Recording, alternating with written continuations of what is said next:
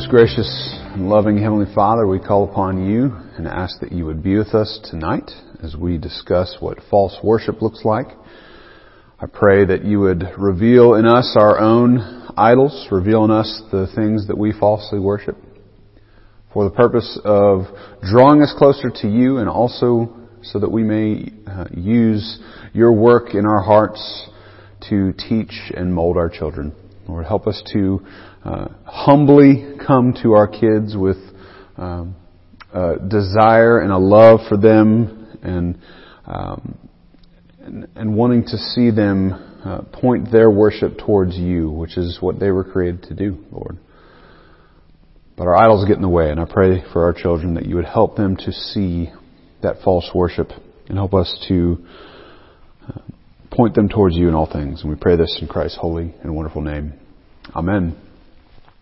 We continue looking at our principles of parenting, and we come to the principle of false worship, or looking at idolatry. And our principle this night is driving us to see that as we parent worshipers, as we parent children that worship, whether they see it or not, it's important to remember that what rules our children's hearts controls their behavior. What rules our children's hearts will control their behavior. Just a couple questions to ask ourselves before we get started tonight. Why do they do what they do? Well, we all ask this question, oftentimes with no answer that we can come up with. Why do they resist guidance? Why can't they just get along with others? Why can't they stop obsessing over things? We also ask this question, how does change take place in their hearts? We long to see this change. Unfortunately, this longing for change often leads us to control instead of working to be a tool that God is using. So lastly, to tee us off, how can we be that tool of change? Well, God has called us to do that, and He's given us a means to do that. In this seminar, we've spoken about being an ambassador. And this is how change happens, that we represent God and we represent true worship of Him, and hopefully our children will learn and be shaped by that, by the grace of the Holy Spirit. That's the heart of the issue, worship, right? All these questions can be found in that one word, worship. Our children do what they do because of worship, which means that part of our goal is not behavior change. We've talked about this quite a bit in this seminar. We're not looking for behavior change, but rather we want heart change. We want worship change. Paul David Tripp uses the example of a child in a toy store screaming at the top of their lungs in the checkout line because they want that toy. This screaming is less about the horizontal tension between the child and the parent and more of a vertical tension between them and God. They want something. They want to be the one making the decisions. They want what they want.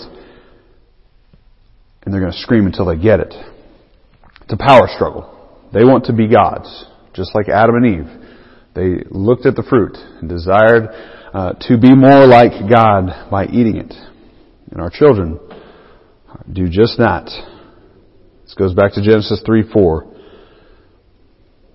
But the serpent said to the woman, "You shall not surely die, for God knows that when you eat of it, your eyes will be opened, and that you will be like God, knowing good and evil." It's not just that child in the toy store that wants to be like God. We all want to be like God. And that's where brokenness flourishes. It's why we have spiritual problems that make their way out in behavioral problems. Most of us picture worship as this thing that we do on Sunday mornings or Sunday evenings. But worship is a basic human function. It's something that is ingrained in us. We were created to worship. Now, we were created to worship God, but sin has tainted that. So just a couple things I want us to focus on tonight as we look at this whole idea of our children being worshipers. All these headings are going to fall under that our children are worshipers, and because of that we need to do a few things. So let's turn to Exodus chapter 20, verse 3. Here I want us to see that we need to push our children's worship towards true worship, the worship of God. Exodus 23 says, "You shall have no other gods before me." Who are our children to worship? Well, our children were made to worship God. You know, they need that more than a good education, more than a good job. more than a good marriage, etc., etc. We can't separate Christianity from everyday life as we parent. We want them to have all those things, but more importantly, we want them to love God and follow Him each and every day. If we're pushing them towards that, then we're hopefully helping them see what controls their heart, what rules their hearts. And that if we don't do that, we might miss out on moments where grace is working in their hearts. If we're simply seeking to get behavior change out of our children, then Jesus never would have had to die in the first place. If just getting that behavior change would solve all their problems, then the cross was unnecessary. We know that that's not true. So we need to push them towards true worship. Not only do we need to push them towards true worship, we need to capitalize on their capacity to worship. Let's turn to Deuteronomy chapter 6:5. This is a famous passage in the Old Testament. This is what's called the Shema.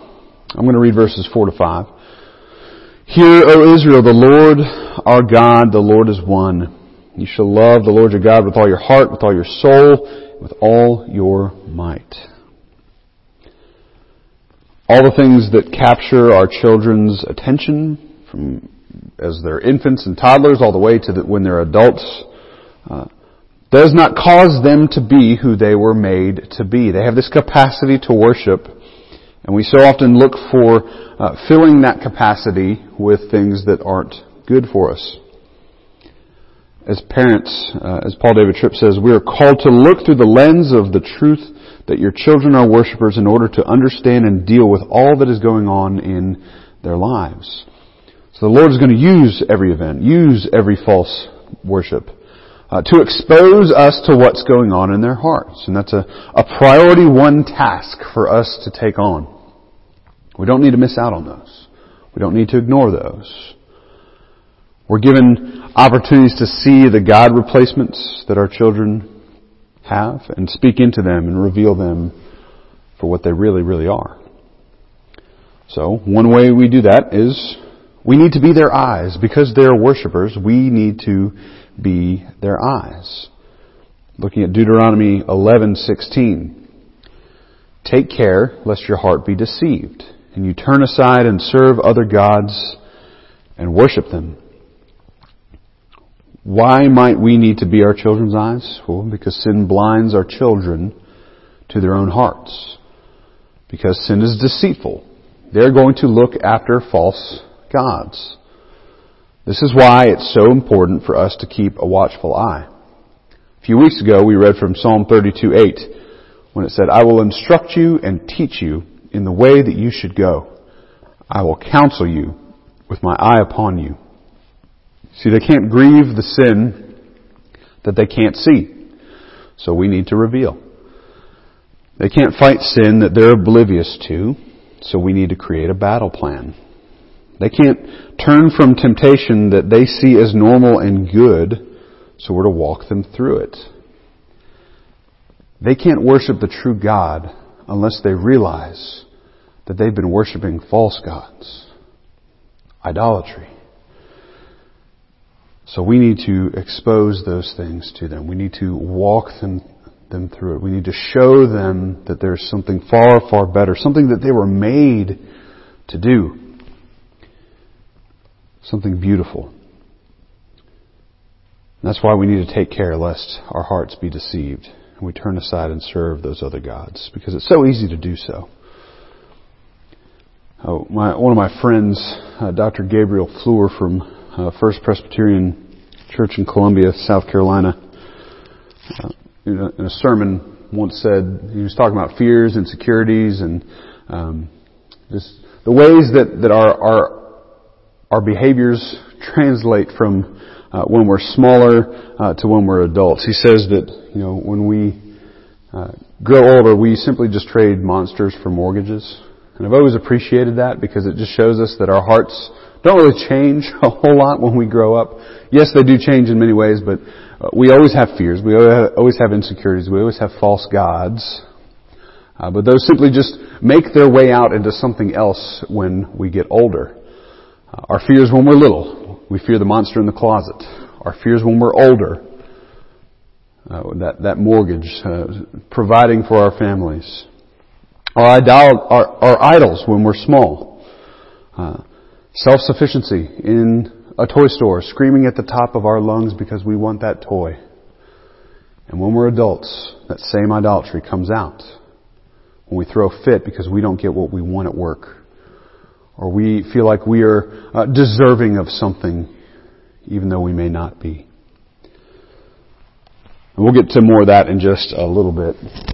But before we do that, I want to talk about how, in order to show our children how to truly worship, we need to be the ones that are leading them in confession. Let's turn to 1 John chapter 2:15. When John writes, "Do not love the world or the things in the world. If anyone loves the world, the love of the Father is not in him." So when we read that, let me ask this question. Why is it so important that we teach our children about confession? Well, it's important because they're loving the world. They love the things of the world. If anyone loves the world, then the Father is not in him. And what a danger that is to them. We need to teach them that they need to be confessing of that. It's tempting for us to just condemn, critique, and get frustrated. But none of these help our children see that loving these things of the world is not good for their souls. So we need to implement tactics to give them a voice to confess. Tripp says this, "Leading your children to confession is about having a tender, patient, understanding, and insight-giving conversation with your child that's intended to get them to examine what they haven't acknowledged and to bring to and accept responsibilities for the thoughts, desires, and choices that cause them to do what they do." Communicating that you are there to help is key. So we're to lead them in confession.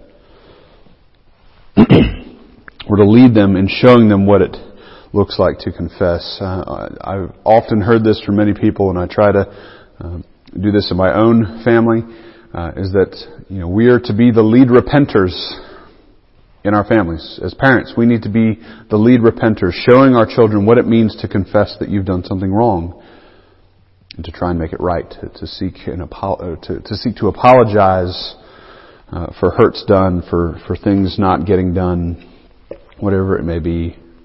We need to show them what that looks like, or else they'll never know how to do that with God. We also, and we've talked a lot about this in the seminar, we need to see that we can't free them from their biggest problem. Psalm 115, verses 4 to 8, says, "Their idols are silver and gold, the work of human hands. They have mouths but do not speak, eyes but do not see. They have ears but do not hear, noses but do not smell. They have hands but do not feel, feet but do not walk, and they do not make a sound in their throat. Those who make them become like them. So do all who trust in them." So what does this psalm tell us about our children's worship? It shows us that we become like our idols, and that we don't see them as bad, which is one of our biggest problems. So we're to teach and warn, protect and to guide and to be examples. But we have to admit that we have an inability. The Holy Spirit has to be at work. Our children need to worship the one that rescues.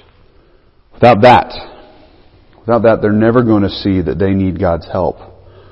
They're never going to see that they need our help to see the error of their worship. So let's be praying that the Lord would help them to see that they are becoming more like their idols and less like God. Because what they were made to be was to pursue God and to reflect His image. Just a few more. We need to show them their only hope. 1 John 2:17 tells us this. "And the world is passing away along with its desires, but whoever does the will of God abides forever." So what does John tell us here about true worship? Well, he tells us that true worship leads to eternal life. The world and its idols are going to pass away, but those who abide in Him will last forever.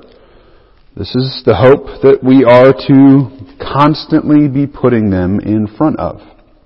And because we have that inability, we're to push them to the hope of the one who is able, the one who is able to save. I've mentioned several times in my years of doing youth ministry, I've often seen parents become so afraid to tell their children to go to church, to tell them to go to youth group, to tell them to go to worship. And that fear comes from a desire to not want to jade them and not want to harden their hearts towards these good things. They want them to make that choice for themselves. They don't want their kids to hate them for making them go to church. And I do realize that is a battle, that is something that every parent is worried about. But if we're not placing our children under the ordinary means of grace, then how can we expect them to see the hope of Christ? How can we expect them to see their need of Jesus if they're never worshiping Jesus? We have an inability, but God has put us in the lives of our children to push them towards the hope. That same hope that we trust in is the same hope that we need to be pushing our children towards. Don't be afraid. Please don't be afraid. Do it with a lot of grace and humility, but don't be afraid. So, tying this all together, kind of landing our seminar for this evening, just looking at some application. I mentioned earlier that we often have insecurities and fears and idols when we're little that translate to when they're adults. We need to realize that we are more like our children than we think. If we're going to be used as tools in our children's lives, we need to recognize that we also have worship issues. And one of the things that we need to do as we realize those things is that our children see that we have worship issues. Our children see that we have idols. Our children see that we have fears and insecurities.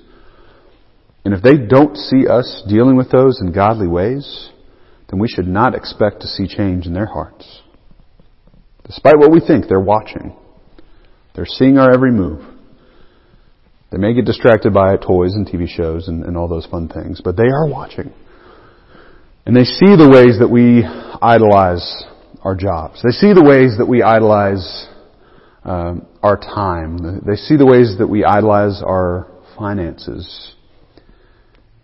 And whether or not we want them to, they're learning from that. So we need to realize that we're more like them than we think.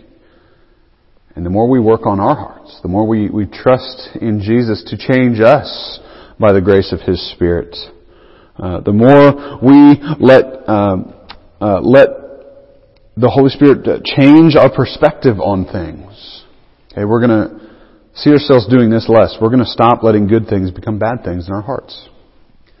And what a way to teach, right? What a way to instruct and to show. Tripp says this at the end of one of his chapters. Parenting is being willing to expend your time, gifts, and energies and resources in a daily battle of worship as God's tool in the lives of your children. Are you prepared for that? Do your children hear you telling them to quit idolizing things, to quit thinking about possessions and activities and to quit falsely worshiping things when we are doing the same exact things just with different things, right? We're always going to be hypocrites because we're sinners, but we need to be at least willing to humbly come to our children and say, I am struggling with this too, right? I'm a false worshiper. I idolize things. And I'm trusting that the Lord is working in my heart, and I want Him to work in yours as well. God gives us everything we need to go into that daily battle.